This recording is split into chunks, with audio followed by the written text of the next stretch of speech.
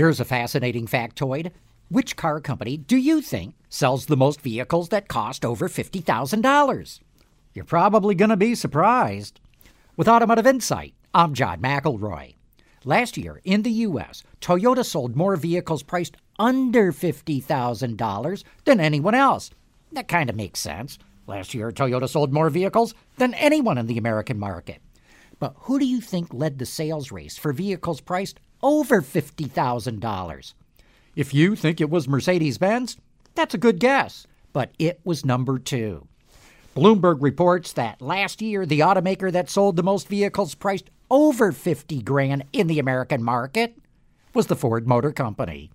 You can thank all those high-priced pickups and SUVs for that. In fact, you could argue that those trucks should really be classified as luxury vehicles. With Automotive Insight, I'm John McElroy, WWJ News Radio 950.